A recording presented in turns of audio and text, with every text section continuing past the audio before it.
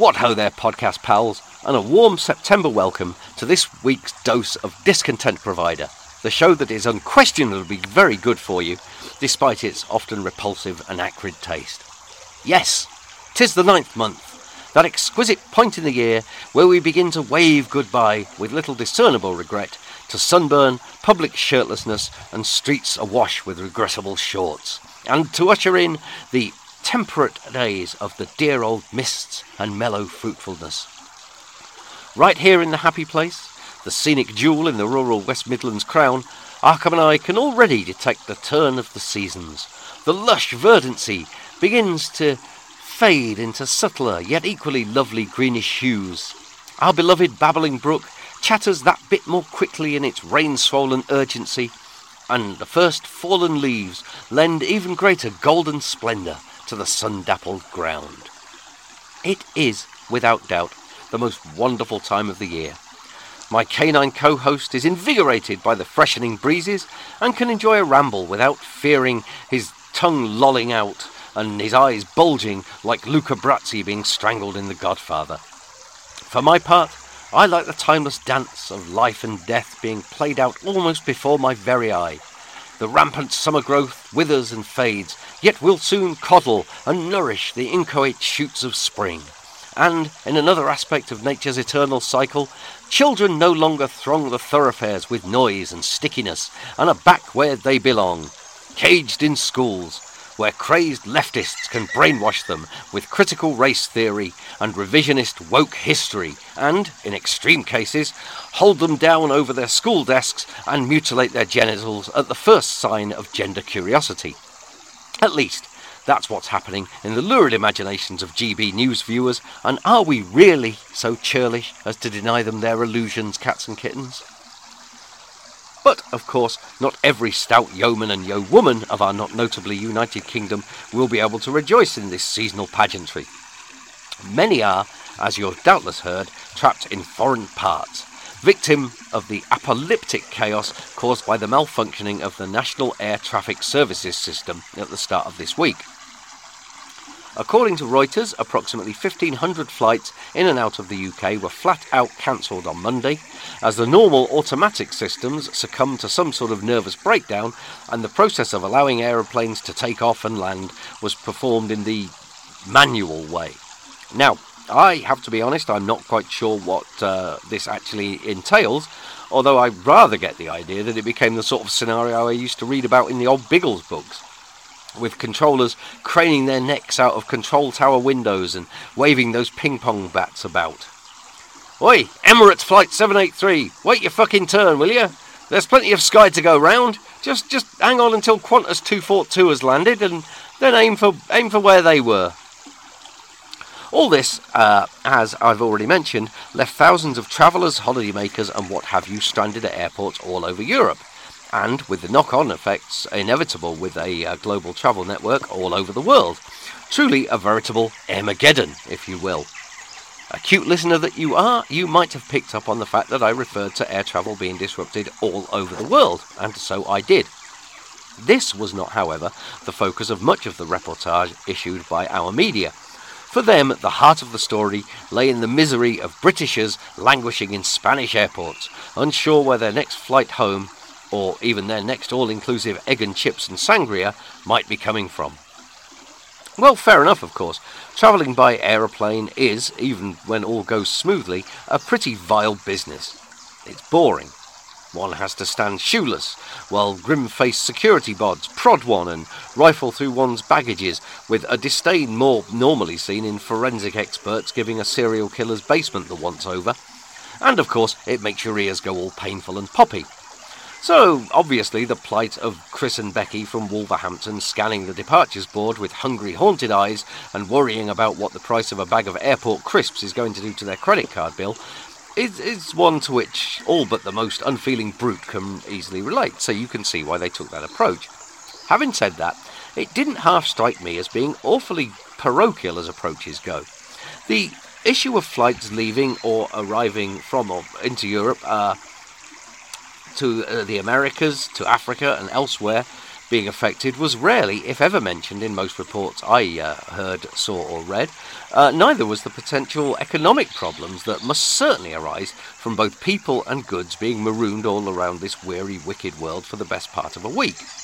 I suppose, given the rarely salutary nature of the news these days, many outlets shied away from placing yet further heavy tureens and platters of gloom and despondency upon our already groaning board of hideous anxiety and unrelenting angst. At least not now it looks as though it's all down to a British system going tits up that's to blame, and they can't, even in their wildest uncancelled flights of fancy, blame the corrupt and unelected bureaucrats of the EU SSR for it all. Mind you, we must give credit where it's due, must we not? While not going as so far as to dump the burden of culpability upon the doorstep of the EU Commission, the Daily Express have made a lot of noises this week to the effect that it's possible that an error made by an unnamed French airline could have perhaps been responsible for screwing up the Nats' computers. So, it might very well have been the fault of somebody foreign after all. Hurrah for the British press, eh what? Of course, worse things can happen to those that take to the skies than, well, not taking to the skies, I suppose. Those that do take to them can, on occasion, find themselves in a position that those with a knack for understatement might like to describe as tenuous, particularly if they, scant months ago, led an armed insurrection against an oligarchical leader of a global superpower who is not known for his sweet and forgiving disposition. Indeed. Perhaps your attention was drawn, as mine was, to the reported death of Yevgeny Prigozhin, the erstwhile hot dog vendor turned international mercenary commander. The downing of his private Embraer jet last week has sparked a welter of speculations and wild guesses, and, as is so often the case with these international fuck stumps of mystery, every one of them seems a little bit plausible. My natural instincts towards a forthright candour compel me to say that I couldn't give a fuck about the chap. And I don't even mean a good fuck either. I'm talking about the sort of exhausted, half-hearted, third attempt at a fuck by two people who are in a terrible relationship, but, it's Sunday and there's nothing good on the telly, and it's better than talking to one another. That's the sort of fuck I couldn't give for Yevgeny Prigozhin and his army of disaffected sadists tinged with Nazi ideology and a penchant for blood money. It's rather odd, isn't it, that Vladimir Putin cited denazification as one of his central motives for liberating the Ukraine and then hiring the Wagner Group. But perhaps their having links to neo-Nazism makes a difference. Hey, you cookie Ukrainian cats and kittens! What's with this old-fashioned Nazi scene? Ah, that's your granddad's Nazism.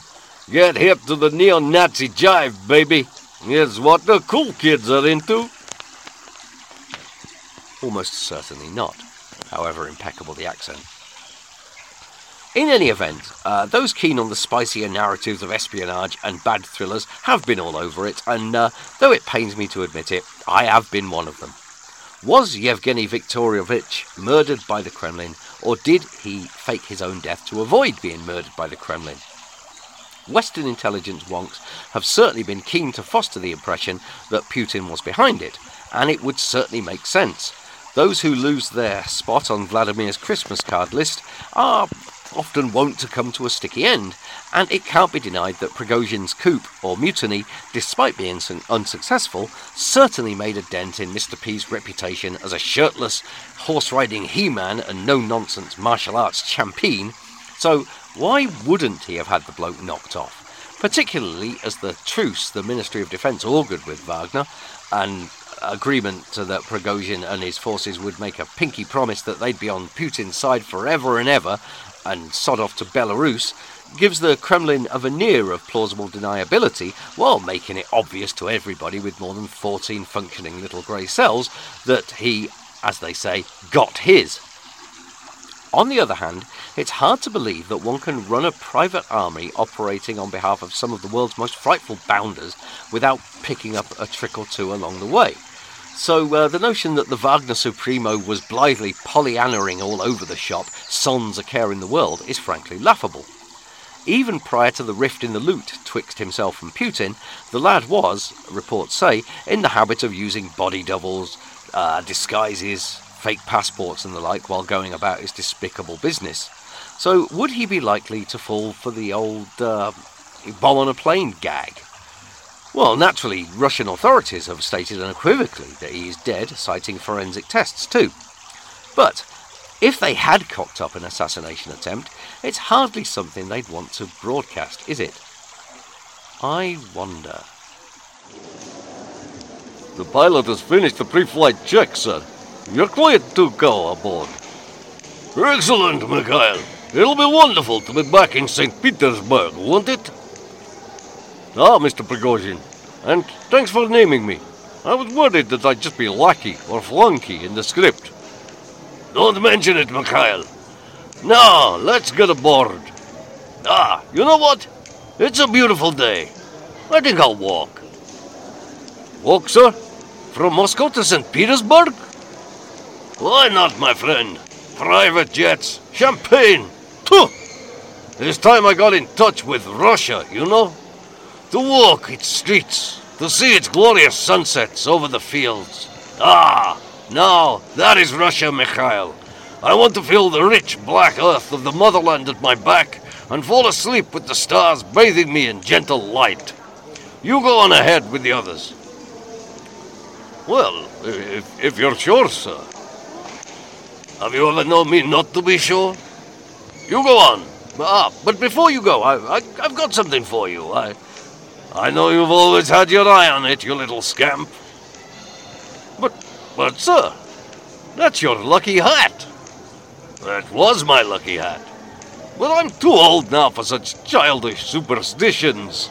Take it.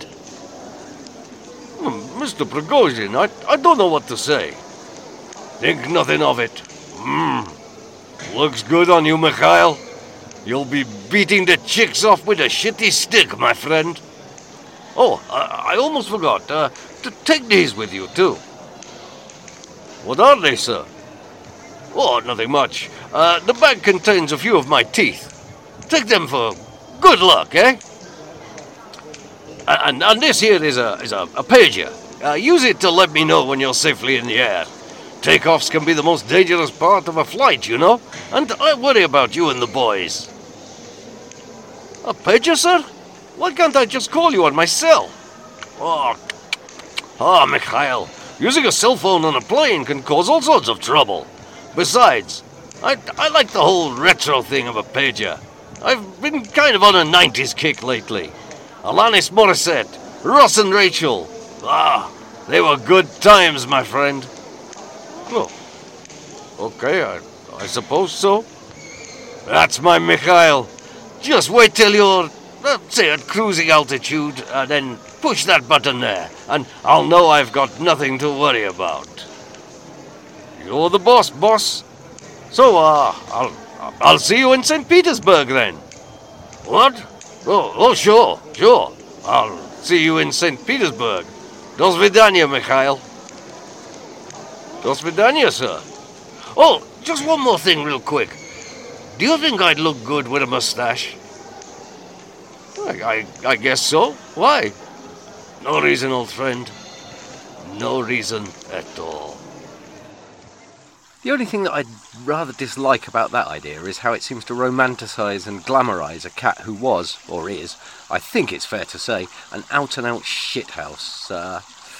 Still, damn good stuff for a made-for-TV movie, though, wouldn't you say? I wonder if Gary Busey's busy these days. It goes without saying that his dialect work wouldn't be a patch on 9, but even so. Whether he's alive or dead, Prigozhin's organisation seems to be still a going concern, although nobody seems sure as to who is now running the show. But that's not for the likes of us to worry about, cats and kittens. Such lofty strategic concerns are now for our brand new Minister of Defence, Grant Shapps, to consider as he eases himself gently into his new duties following yesterday's cabinet mini-shuffle. You know, if there's one cliché for which I have little time, it's that old chestnut about failing government's cabinet reshuffles being like rearranging the deck chairs on the Titanic. You know, it might have raised a wry smile low those many years ago, but it's fearfully tired these days, and is best avoided, I think. Besides, I hardly feel that it really encapsulates the futility of the exercise in our current position. Perhaps comparing the business to rearranging the little plastic Jesus on the dashboard of the Titan submersible that used to take jaded joyriders to gawp at the remains of the Titanic might be a little closer to the mark. I don't have much time for Grant Shapps either.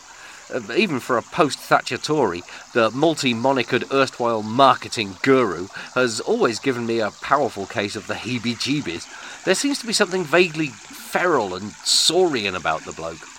When I first saw him, I recall feeling that I was looking at the unholy offspring of Tony Blair and an iguana who had been deliberately brought up with at least 14 distinct personality disorders, of which narcissism and a propensity for aggressive bullying were probably the least objectionable. Still, there it is. He's got the gig, and it's hardly as though Rishi had a deep pool from which to draw.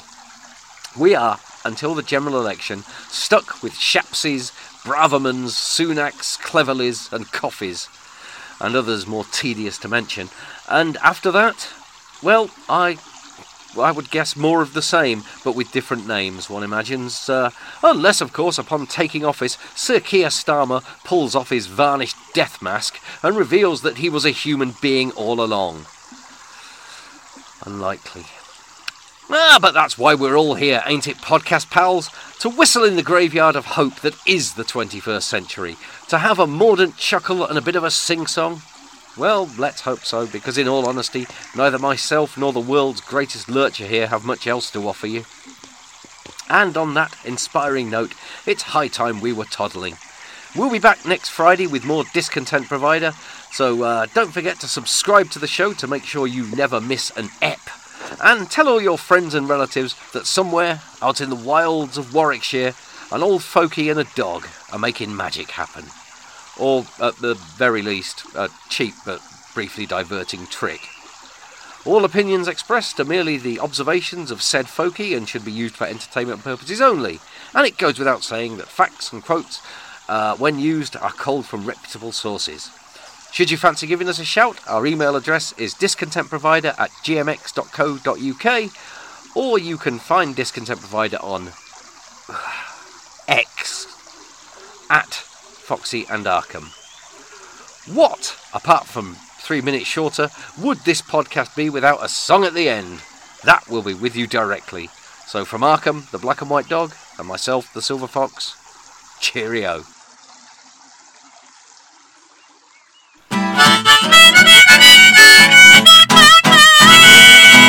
Who would have thought we'd be marooned in an airport, trapped here for nearly 3 days? The airlines have damned me to be stuck with my family. If we make it home, I'm running away. 2 weeks of self-catering have started me hating the mother of my kids and the brood. And hearing them crying with no chance of flying really ain't helping my mood. They tell me it's happening all over Europe. They're saying some computers fucked up. But why should I care about others suffering elsewhere when a coffee's nearly 10 quid a cup? The unhelpful staff are clearly having a laugh. God damn it, I'm a reasonable man. But I wish to Christ that I could find a group in a trafficking gang to take the wife and the kids off my hand. The whole place is buzzing, but nobody knows nothing. It's rumours, speculations and lies. I just heard a geek say by the end of the week some bullshit website says we're all gonna fly. Maybe we will to find a credit card bill for a holiday and 4 days of hell. And I've just been reminded that we'll probably get fined because the kids will miss some school as well. Maybe we'll be lucky and the school will have collapsed. They say hundreds are falling apart. But knowing my luck, I'll have to shell out big bucks for missing the autumn term start. And I'm bound to get sacked because I didn't get back in time to finish that project at work. I'll be paying the price because I did something nice for my family like the rest of these jerks.